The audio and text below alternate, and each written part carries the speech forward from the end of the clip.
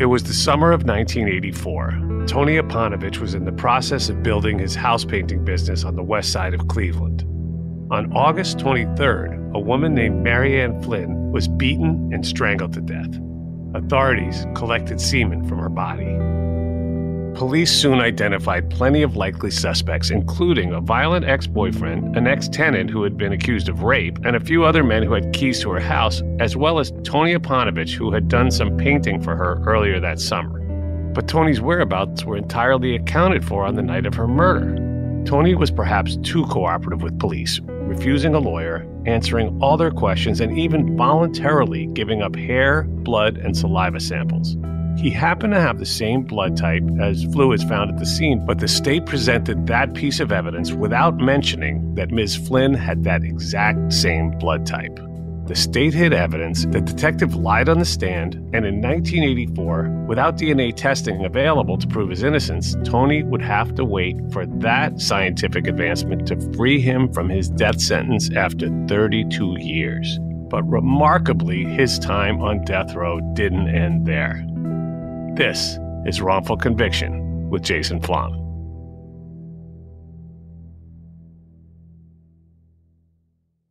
This is the story of the one. As a maintenance engineer, he hears things differently. To the untrained ear, everything on his shop floor might sound fine, but he can hear gears grinding or a belt slipping. So he steps in to fix the problem at hand before it gets out of hand. And he knows Grainger's got the right product he needs to get the job done, which is music to his ears. Call, click Grainger.com, or just stop by.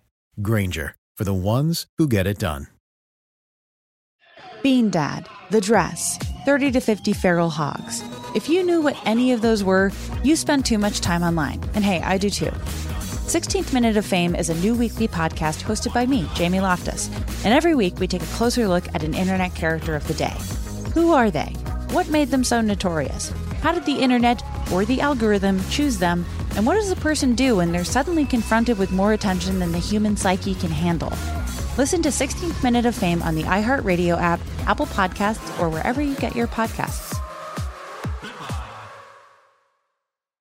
Something that makes me crazy is when people say, well, I had this career before, but it was a waste. And that's where the perspective shift comes, that it's not a waste, that everything you've done has built you to where you are now. This is She Pivots, the podcast where we explore the inspiring pivots women have made and dig deeper into the personal reasons behind them. Join me, Emily Tish Sussman, every Wednesday on She Pivots. Listen to She Pivots on the iHeartRadio app, Apple Podcasts, or wherever you get your podcasts. I'm Saleha Mohsen, and I've covered economic policy for years and reported on how it impacts people across the United States. In 2016, I saw how voters were leaning towards Trump and how so many Americans felt misunderstood by Washington. So I started The Big Take DC. We dig into how money, politics, and power shape government and the consequences for voters. With new episodes every Thursday, you can listen to The Big Take DC on the iHeartRadio app, Apple Podcasts, or wherever you get your podcasts.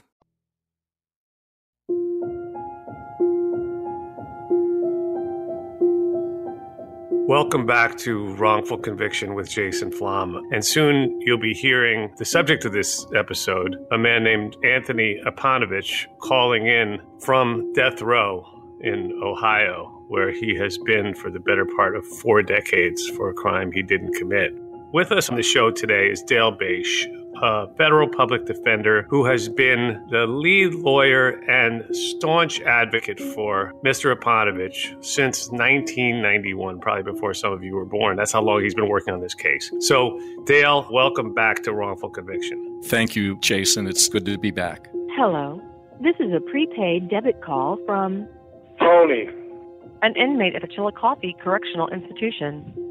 To accept this call, press 0. Thank you for using GTL. Yeah, hello. Hey, Tony, I'm happy to have you here with us, but obviously I'm really sorry that it's under these circumstances. All right, thanks, Jason. I appreciate that. I appreciate this opportunity to tell my story. Now, Tony, I want to go back to before any of this happened. You grew up in Ohio, right? Oh, yeah. I grew up on the east side of Cleveland. Quit going to school in about the 8th grade. I just started working when I was 12 years old. I like construction work, though. I like working outside. I was a truck driver for about 5 years. Then I was trying to get a painting business started because I figured, the summer months I could work outside painting, and then in the winter months I would be able to drive truck. And so this brings us to the summer of 1984. Two neighbors have both hired you to do some painting, Mary Ann Flynn and the guy that lived across the street from her. You painted the outside bottom half of Miss Flynn's house. Now, she intended to paint her window frames herself, and then you started working across the street, painting her neighbor's entire house. And that brings us up to August 23rd, 1984. You noticed that she hadn't gotten to painting the windows yet and tried to get a little more business for yourself. So when I seen her, I walked over. I asked her if she wasn't going to be able to get to those frames that I said she wanted. I could get it done, because the weather's changing. She said, well, she'd let me know. I think I told her it was going to be like $60 or something to paint them. So that was the last time I had seen her or talked to her. It was around 4:30. We went back across the street. We finished up the job, and then we headed to the bar. That's what I did the rest of the night. Was bar hopping in the neighborhood. So later that night, Mary Ann Flynn was raped and brutally murdered in her bedroom. She'd been strangled and severely beaten, and semen was found and collected from both her mouth and her vagina. Yes. So Mary Ann's body was transported to the county coroner's office in Cuyahoga County. Okay, and I got to stop for a second because Cuyahoga County was notorious as one of, if not the most corrupt, disorganized, dysfunctional crime labs in the entire country at that time.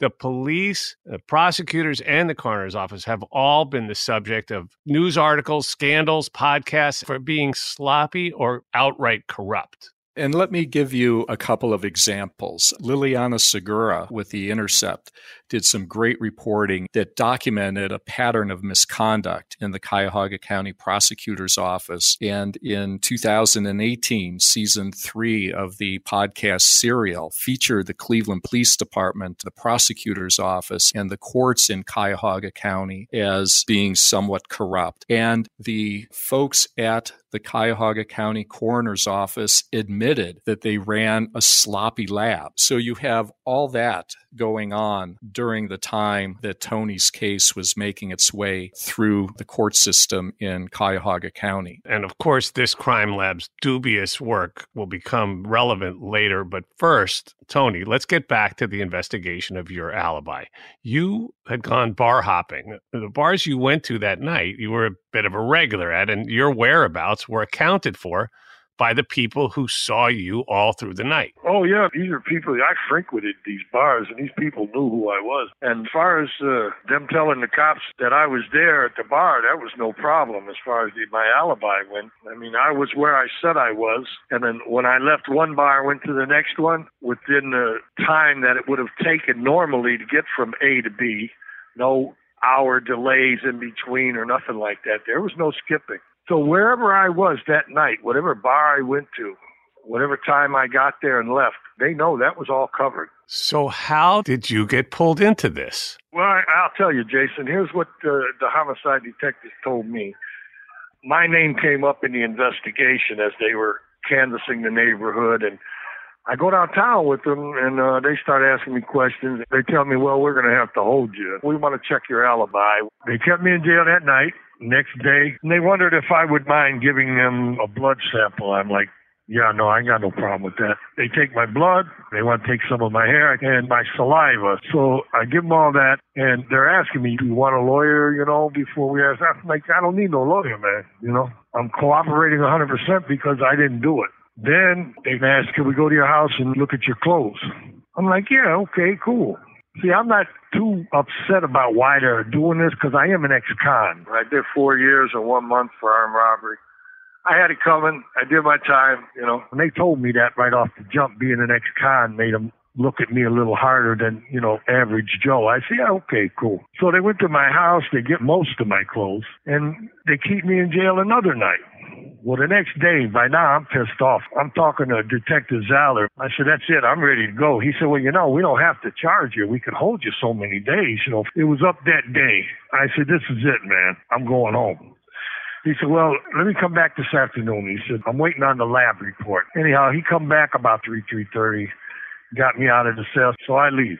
I go home. I'm not thinking too much of it. I'm just wondering when I'm going to get my clothes back, because when I get home, I see they got most of them gone. So maybe 5 days later, I had a ticket that I had gotten a couple weeks earlier that I had to go to court for. So I called down to Detective Zaller. I say, listen, I'm going to be in court tomorrow. I want to come pick up my clothes. He said, no problem. So when I go down to go to court, he tells me he wants me to come upstairs because he wanted the coroner to take a look at me. They take me in a room. The coroner comes in. They say, well, they want to look at my penis. Okay, so I let her look. She looks at it and says, no, this isn't it, and leaves the room. Wait, why? Well, I know what it is now. There was this guy named Ronnie Shelton. I know he's called the West Side Rapist. He was going around raping women all over that area on the west side of Cleveland at that time.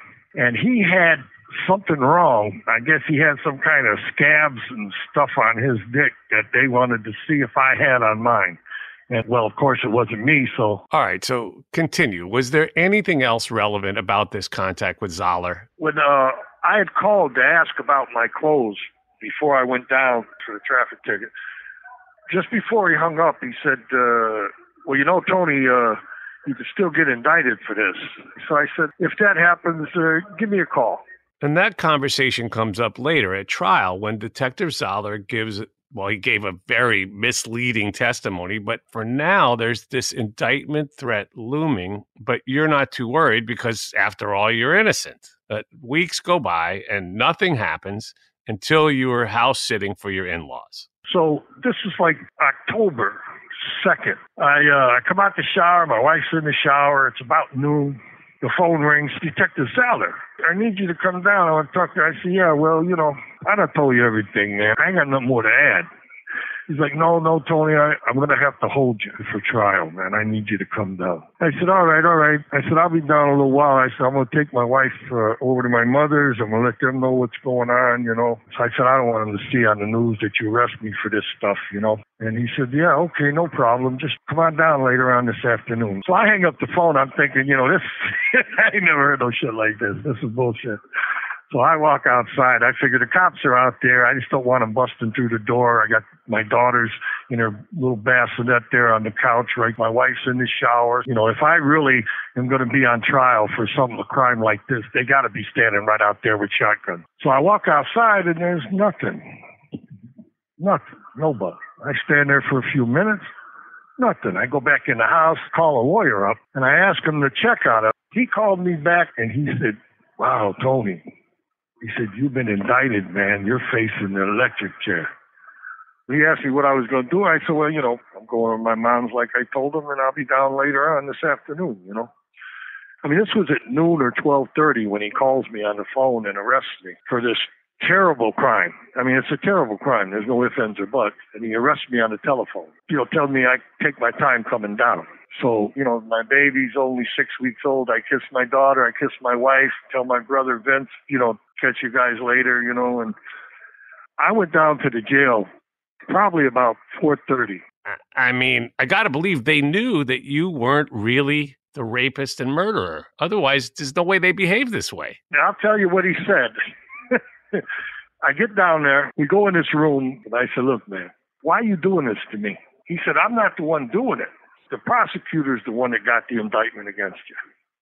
I said, but what I mean, man? And he says, and this is for sure, never forget this. He said, well, Tony, he said, you know, this is a high-profile case, and there's a lot of pressure on us to get somebody. You know, all your alibi witnesses are drunks, and you look worse than anybody else. And I'm like, wow, man, that ain't right, you know?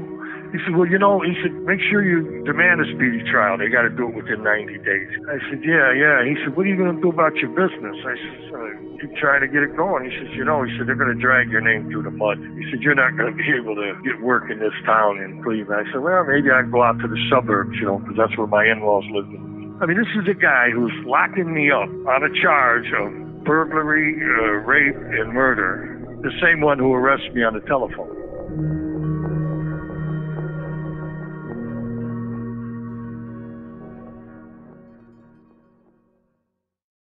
This episode is brought to you by Stand Together.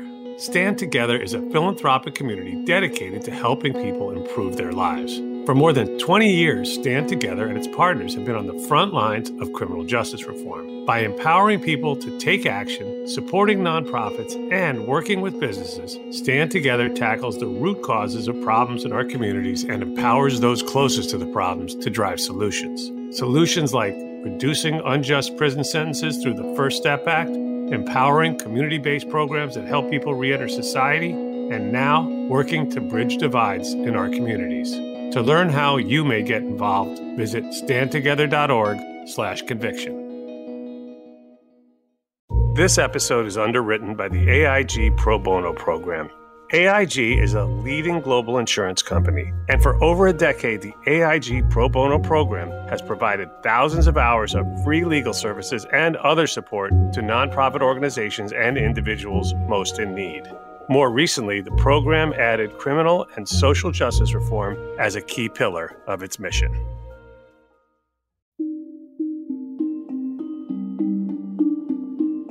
The only evidence against him was purely circumstantial. Definitely wrong place, wrong time. He was painting the house. There was no denying that. He knew the victim, but that doesn't make him guilty. A lot of people were in contact with her that same day. That's not a basis on which to convict somebody and sentence them to death, especially when none of the rest of the evidence matched up. And then the trial itself, Dale.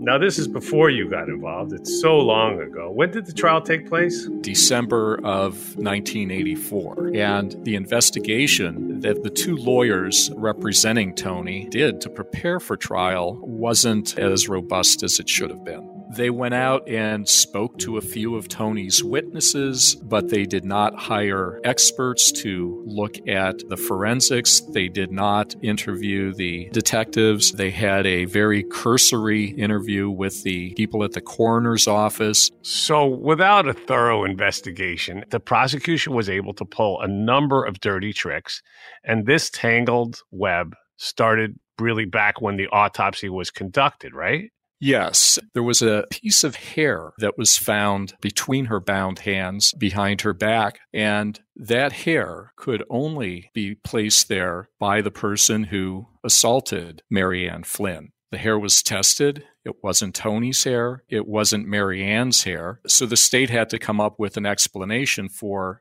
how the hair got there. The evidence that the state presented at trial was that the hair was lying on her opened hand, which supported the theory that the hair fell from someone's head, a morgue attendant, one of the personnel at the crime scene. So what the state argued to the jury was disregard the hair. What we found out later is that the hair, as I noted, was found between her bound hands behind her back. And this is just the beginning. I mean, they even planted that seed in opening statements, but there's so much more here to unpack. So go ahead, Dale. At trial, the state put on evidence that it swabbed the victim's vagina, and that swab contained fluid deposited by someone who had blood type A and was a secretor. And someone who is a secretor secretes antigens into their bodily fluids. And the state put on evidence that Tony was a type A secretor, so he was likely to be the perpetrator. What the state withheld was that Miss Flynn was also an A-type secretor. So that meant that the fluids in Miss Flynn's body were just as likely her own. Now, that is the only physical evidence that the state put on at trial. All the rest of the evidence was circumstantial. So a detective gave misleading, well, that's not even a strong enough way of putting it, but they gave misleading testimony during the trial, right? The prosecutor asks, Detective Zaller, did Tony ever make a statement to you? And he said, Tony said to me, when I'm indicted, can you let me know? The defense asked for copies of notes. Detective said he didn't have any notes. At the time, the defense was not entitled to the police reports. The defense lawyer made an objection. The judge ordered the prosecutor to review the police reports. Prosecutor did so and said, There is no report of any oral statement that Tony made to Detective Zaller. Well, a couple of years later, when we made a Public Records Act request, we found that type statement by Detective Zaller where he wrote, Tony said, if I'm indicted. That is critical. And why is when important? Because during the closing arguments, the prosecutor hammered on those words and said, this proves he had a guilty mind. If I'm indicted, when I'm indicted, it's actually kind of terrifying to think that the substitution of that one little word could have made such a huge difference in the outcome of this case. What was your sense of things while the jury was deliberating? I fully expected to be found not guilty. I mean, I didn't do it, you know. I mean, look, I did time. I copped out. I had aggravated robberies. I copped out. I went to prison. I did my time. You commit a crime, you make a deal, man. This case, there's no deal making here. I didn't do it. But they took whatever they could muster and whatever they could hide to tell their story, and the jury bought it lock, stock, and barrel. What was that moment like when they found you guilty? When the judge said guilty, I slammed my hand.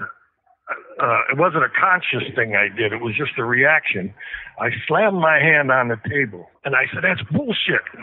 They polled the jury, and they were asking the jury, you know, is this your verdict? Is this your verdict? All 12 of them. And as they're doing it, I kept saying, no, man, that's bullshit, man. That ain't right. And Dale, this is a laundry list of crimes that he was convicted of. Tony was convicted of aggravated murder, aggravated burglary, 2 counts of rape. What's interesting about the rape counts is that they were carbon copy counts, meaning the state said count 1 of rape, vaginal and or oral rape. Second count of rape, vaginal and or oral rape. So we don't have a distinction between the vaginal rape and the oral rape. And this becomes critical later on in post-conviction litigation. Tony was sentenced to 15 to 25 years for the burglary and rape counts for a sum of 45 to 75 years, and he received a death sentence for the murder charge. Can you talk about, death row? It conjures up really everyone's worst nightmares. Back then, they took me straight to Lucasville Penitentiary where death row was, and they put me right there in the cell on death row. Death row is not like being in prison. It's a whole different experience, 10 times worse than prison. You know, I'm not going to the parole board and going home next week because I stole a car. These people are going to kill me if I don't get back out.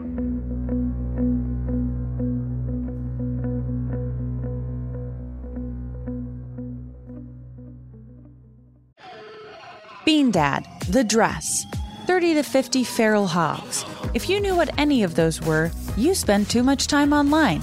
And hey, I do too. 16th Minute of Fame is a new weekly podcast hosted by me, Jamie Loftus, where every week I take a closer look at an internet character of the day. Who were they? What made them so notorious? Why did the internet choose them? And what does a person do when they're suddenly confronted with more attention than the human psyche can handle? I'll be talking to internet historians, experts, and yes, the main characters themselves to get a fuller picture. Because I think that even outside individual experiences, a character of the day tells us something about how the internet worked at that time and how the attention economy developed into the freaky 3-headed dragon it is today. Together, we probably won't be able to properly log out, but we can take a walk down scary internet memory lane and see one day a little more clearly. Listen to 16th Minute of Fame on the iHeartRadio app, Apple Podcasts, or wherever you get your podcasts. Something that makes me crazy is when people say, well, I had this career before, but it was a waste. And that's where the perspective shift comes, that it's not a waste, that everything you've done has built you to where you are now. This is She Pivots, the podcast where we explore the inspiring pivots women have made and dig deeper into the personal reasons behind them. Join me, Emily Tish Sussman, every Wednesday on She Pivots as I sit down with inspiring women like Misty Copeland, Brooke Shields, Vanessa Hudgens, and so many more. We dive into how these women made their pivot and their mindset shifts that happened as a result. It's a podcast about women, their stories, and how their pivot became their success. Listen to She Pivots on the iHeartRadio app, Apple Podcasts, or wherever you get your podcasts. I'm Saleha Mohsin, and I've covered economic policy for years and reported on how it impacts people across the United States. In 2016, I saw how voters were leaning towards Trump and how so many Americans felt misunderstood by Washington. So I started The Big Take DC. We dig into how money, politics, and power shape government and the consequences for voters. It's an election year, so there's a lot of focus on the voters that TikTok is reaching. The initial reaction is like, oh, things are looking so resilient. I don't want to be too pessimistic, but I just don't see the political will down in Washington right now to change their tune.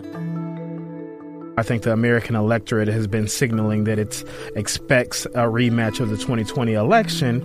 These are unprecedented times. With new episodes every Thursday, you can listen to The Big Take DC on the iHeartRadio app, Apple Podcasts, or wherever you get your podcasts. The Big Take from Bloomberg News brings you what's shaping the world's economies with the smartest and best-informed business reporters around the world. Western nations like the U.S. and Europe. Mexico will likely have its first female president. And then you have China. And help you understand what's happening, what it means, and why it matters. He'll get his yo-yos to Europe in time. But the longer this drags on, the more worry he's getting. They knew that they needed to do this as fast as they possibly could to get a drug on the market as fast as they could. I'm David Gura. I'm Sarah Holder. I'm Saleha Mohsin. We cover the stories behind what's moving money and markets. Basically, everyone was expecting, if not a calamity, certainly a recession. But the problem is that paperwork, as our reporting showed, is fake. As someone who's covering the market, I'm often very worried about an imminent collapse. So I'm thinking about it quite often. Listen to The Big Take on the iHeartRadio app, Apple Podcasts, or wherever you get your podcasts. In 1989, the federal court on a rape case in Florida ruled that DNA evidence is sound scientific evidence and can be used to show a person committed a crime or not. Immediately, Tom Shaughnessy, my trial lawyer, filed a motion requesting DNA testing. Then, 1989, an attorney for Tony requested files from the Flynn autopsy. At that time, the vaginal and oral slides could not be located. They were assumed to have been destroyed. But 1991 is when you got involved, Dale, right? And this is when the 3 slides were magically located. In 1991, Forensic Science Associates, at the request of the Cuyahoga County Coroner's Office, conducted DNA testing. I found out about the 3 slides in 1992 when I got a phone call from the county prosecutor saying, we found these 3 slides. Now we would like some of Tony's blood to compare it to the slides. These are the same people who withheld evidence. This is the same county where the coroner's office was a sloppy lab. This is the same police department where the detective lied on the stand. We need to be damn sure we know where these slides came from. When we start digging into it, what we learned is that all slides are marked with the county coroner case number. In Tony's case, it was 190737, something like that. There was one slide that was marked L90. So it was misnumbered. And that slide turned out to be an important slide. And I resisted providing a DNA sample from Tony for testing because I was concerned about the chain of custody of those slides. And there's a bit of a twisted history about these 3 slides. So Cuyahoga County first denied the existence of these 3 slides in 1989. Then in 1991, they magically find the slides, the missing slides. There's 3 of them. 2 are marked properly, as Dale mentioned, 1 vaginal and 1 oral, but the other one is supposed to be an oral slide and is not marked properly, the L90 slide that Dale mentioned. In 1991, a lab called Forensic Science Associates was tasked with developing DNA profiles from all 3 slides and, with the available technology and methods, was only able to develop a testable male DNA profile from the oral slide, marked L90. Now, Cuyahoga County had Tony's blood, hair, and saliva samples that he had provided during the investigation, but for whatever reason, those samples were not available to FSA for comparison. Dale rightfully had serious concerns about the chain of custody, and so he denied access to a new DNA sample from Tony. So the L90 slide sat in a freezer until 2006 when FSA used the most current technology and methods to test it. And in 2007, a federal district court ordered that Tony provide a sample for comparison to L90. So a report is generated, and the prosecution says that Tony couldn't be excluded as a contributor. But for some strange reason, this report never makes it into evidence. And you'd think, with how fervently the state is trying to hang on to the conviction, that a report like that would have been the centerpiece of post-conviction. The state never presented those reports to either the federal court or the state court during the 4th post-conviction hearing. What the state did was simply waved around these reports, but they never offered those reports into evidence. When we tried to take depositions of the folks from FSA who did the testing and generated the reports, the state prevented us from doing so and told the judge that they were not going to present these reports. So all of this information about this oral slide and whatever test results the state has never been tested through the adversary process. None of the people who generated these documents have testified under oath, and they have not been subject to the rigorous scientific scrutiny before something like this is introduced into evidence. So, bottom line, the oral slide is not evidence. If this was really something that could have hurt Tony, I'm going to speculate here, but I mean, it seems pretty obvious, they would have admitted it as evidence.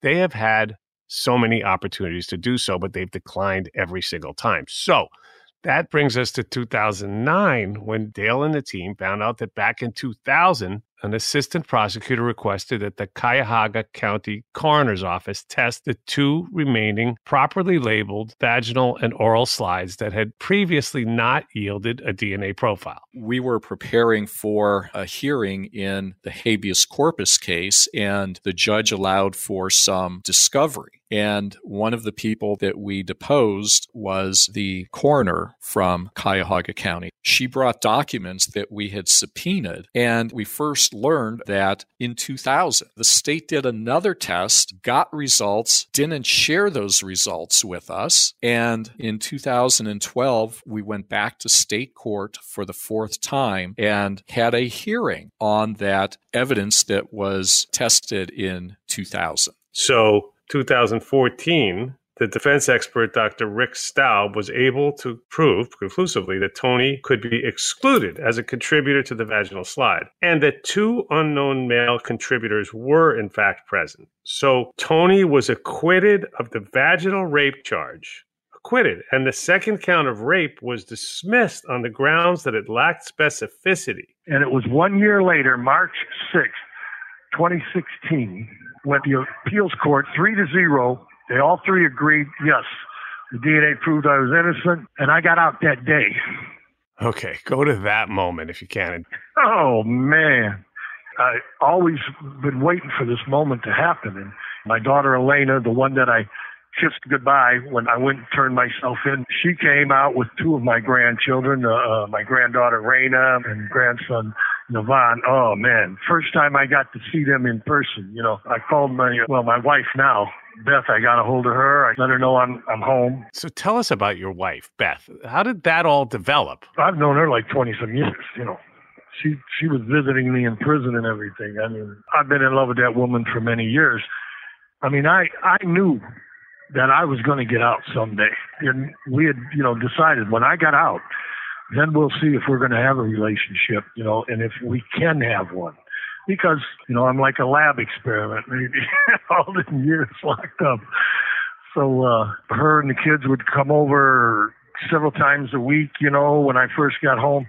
Finally, I said, I don't know what we're waiting for. I said, babe, I love you. And she's like, I love you too. And I said, so, we're old. What are we waiting for? Let's get married, babe. I don't spend my life locked up. I want to live.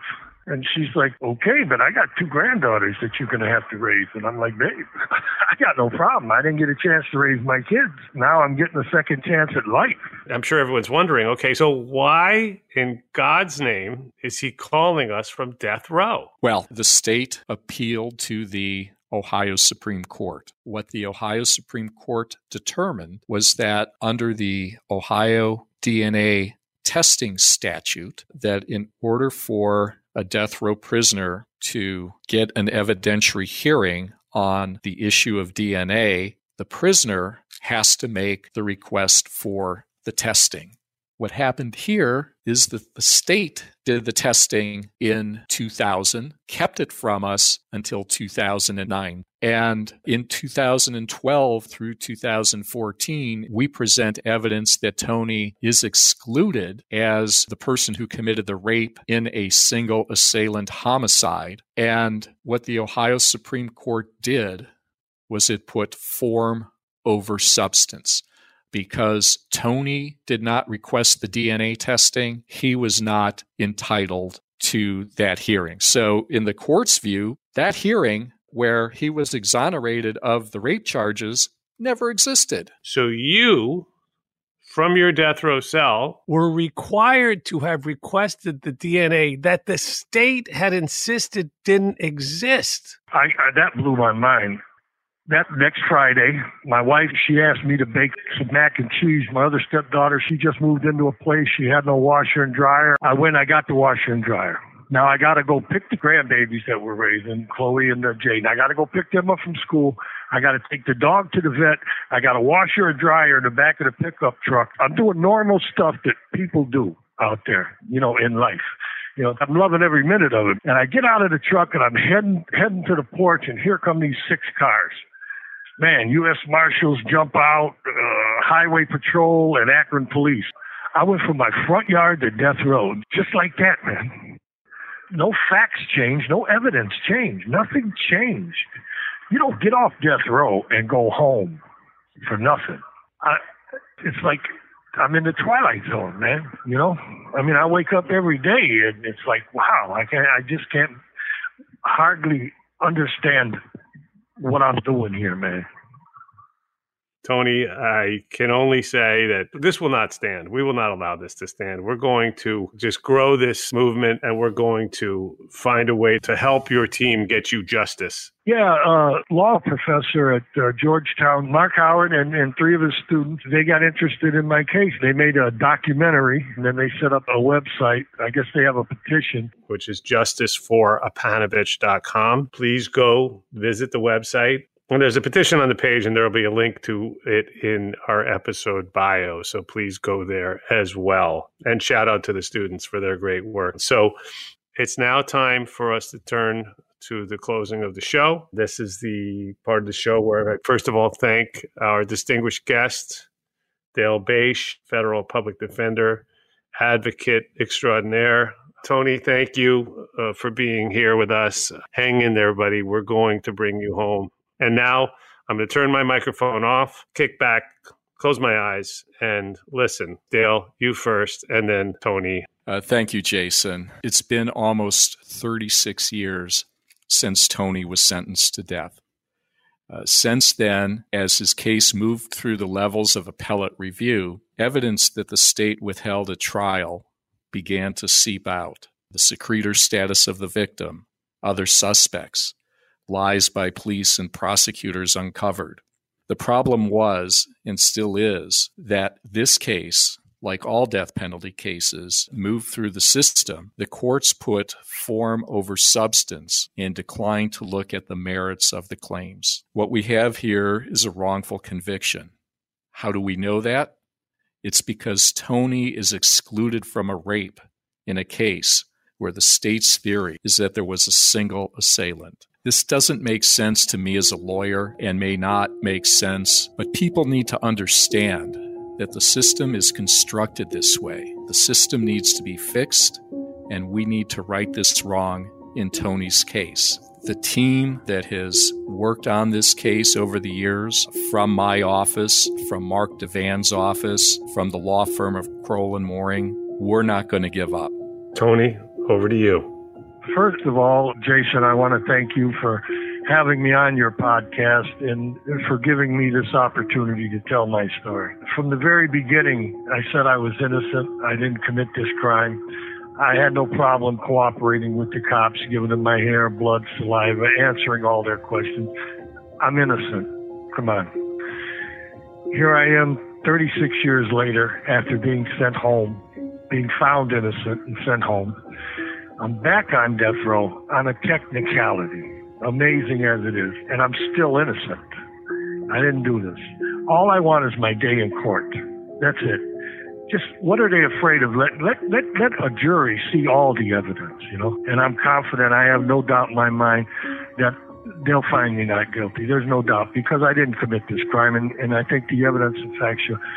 I don't know what I can say or do to convince people of my innocence. You know, I've been saying it for years. Just look at the evidence, look at the facts. And again, I say I appreciate having this opportunity. And Jason, you're doing a good job here for society. And I appreciate everything that you're doing. And I really appreciate what you're doing for me.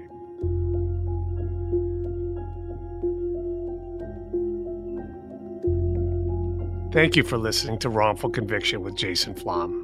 Please support your local innocence projects and go to the link in our bio to see how you can help. I'd like to thank our production team, Connor Hall, Jeff Clyburn, and Kevin Wardis. The music on the show, as always, is by three-time Oscar-nominated composer Jay Ralph. Be sure to follow us on Instagram at Wrongful Conviction and on Facebook at Wrongful Conviction Podcast. Wrongful Conviction with Jason Flom is a production of Lava for Good Podcast in association with Signal Company No. 1.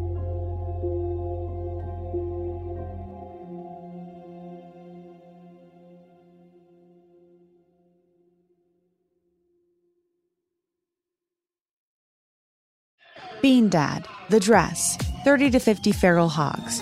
If you knew what any of those were, you spend too much time online. And hey, I do too. 16th Minute of Fame is a new weekly podcast hosted by me, Jamie Loftus. And every week we take a closer look at an internet character of the day. Who are they? What made them so notorious? How did the internet or the algorithm choose them? And what does a person do when they're suddenly confronted with more attention than the human psyche can handle? Listen to 16th Minute of Fame on the iHeartRadio app, Apple Podcasts, or wherever you get your podcasts. Something that makes me crazy is when people say, well, I had this career before, but it was a waste. And that's where the perspective shift comes, that it's not a waste, that everything you've done has built you to where you are now. This is She Pivots, the podcast where we explore the inspiring pivots women have made and dig deeper into the personal reasons behind them. Join me, Emily Tish Sussman, every Wednesday on She Pivots. Listen to She Pivots on the iHeartRadio app, Apple Podcasts, or wherever you get your podcasts. The Big Take from Bloomberg News brings you what's shaping the world's economies with the smartest and best-informed business reporters around the world. We cover the stories behind what's moving money and markets, and help you understand what's happening, what it means, and why it matters every afternoon. I'm Sarah Holder. I'm Saleha Mohsin. And I'm David Gura. Listen to The Big Take on the iHeartRadio app, Apple Podcasts, or wherever you get your podcasts. I'm Saleha Mohsin, and I've covered economic policy for years and reported on how it impacts people across the United States. In 2016, I saw how voters were leaning towards Trump and how so many Americans felt misunderstood by Washington. So I started The Big Take DC. We dig into how money, politics, and power shape government and the consequences for voters. With new episodes every Thursday, you can listen to The Big Take DC on the iHeartRadio app, Apple Podcasts, or wherever you get your podcasts.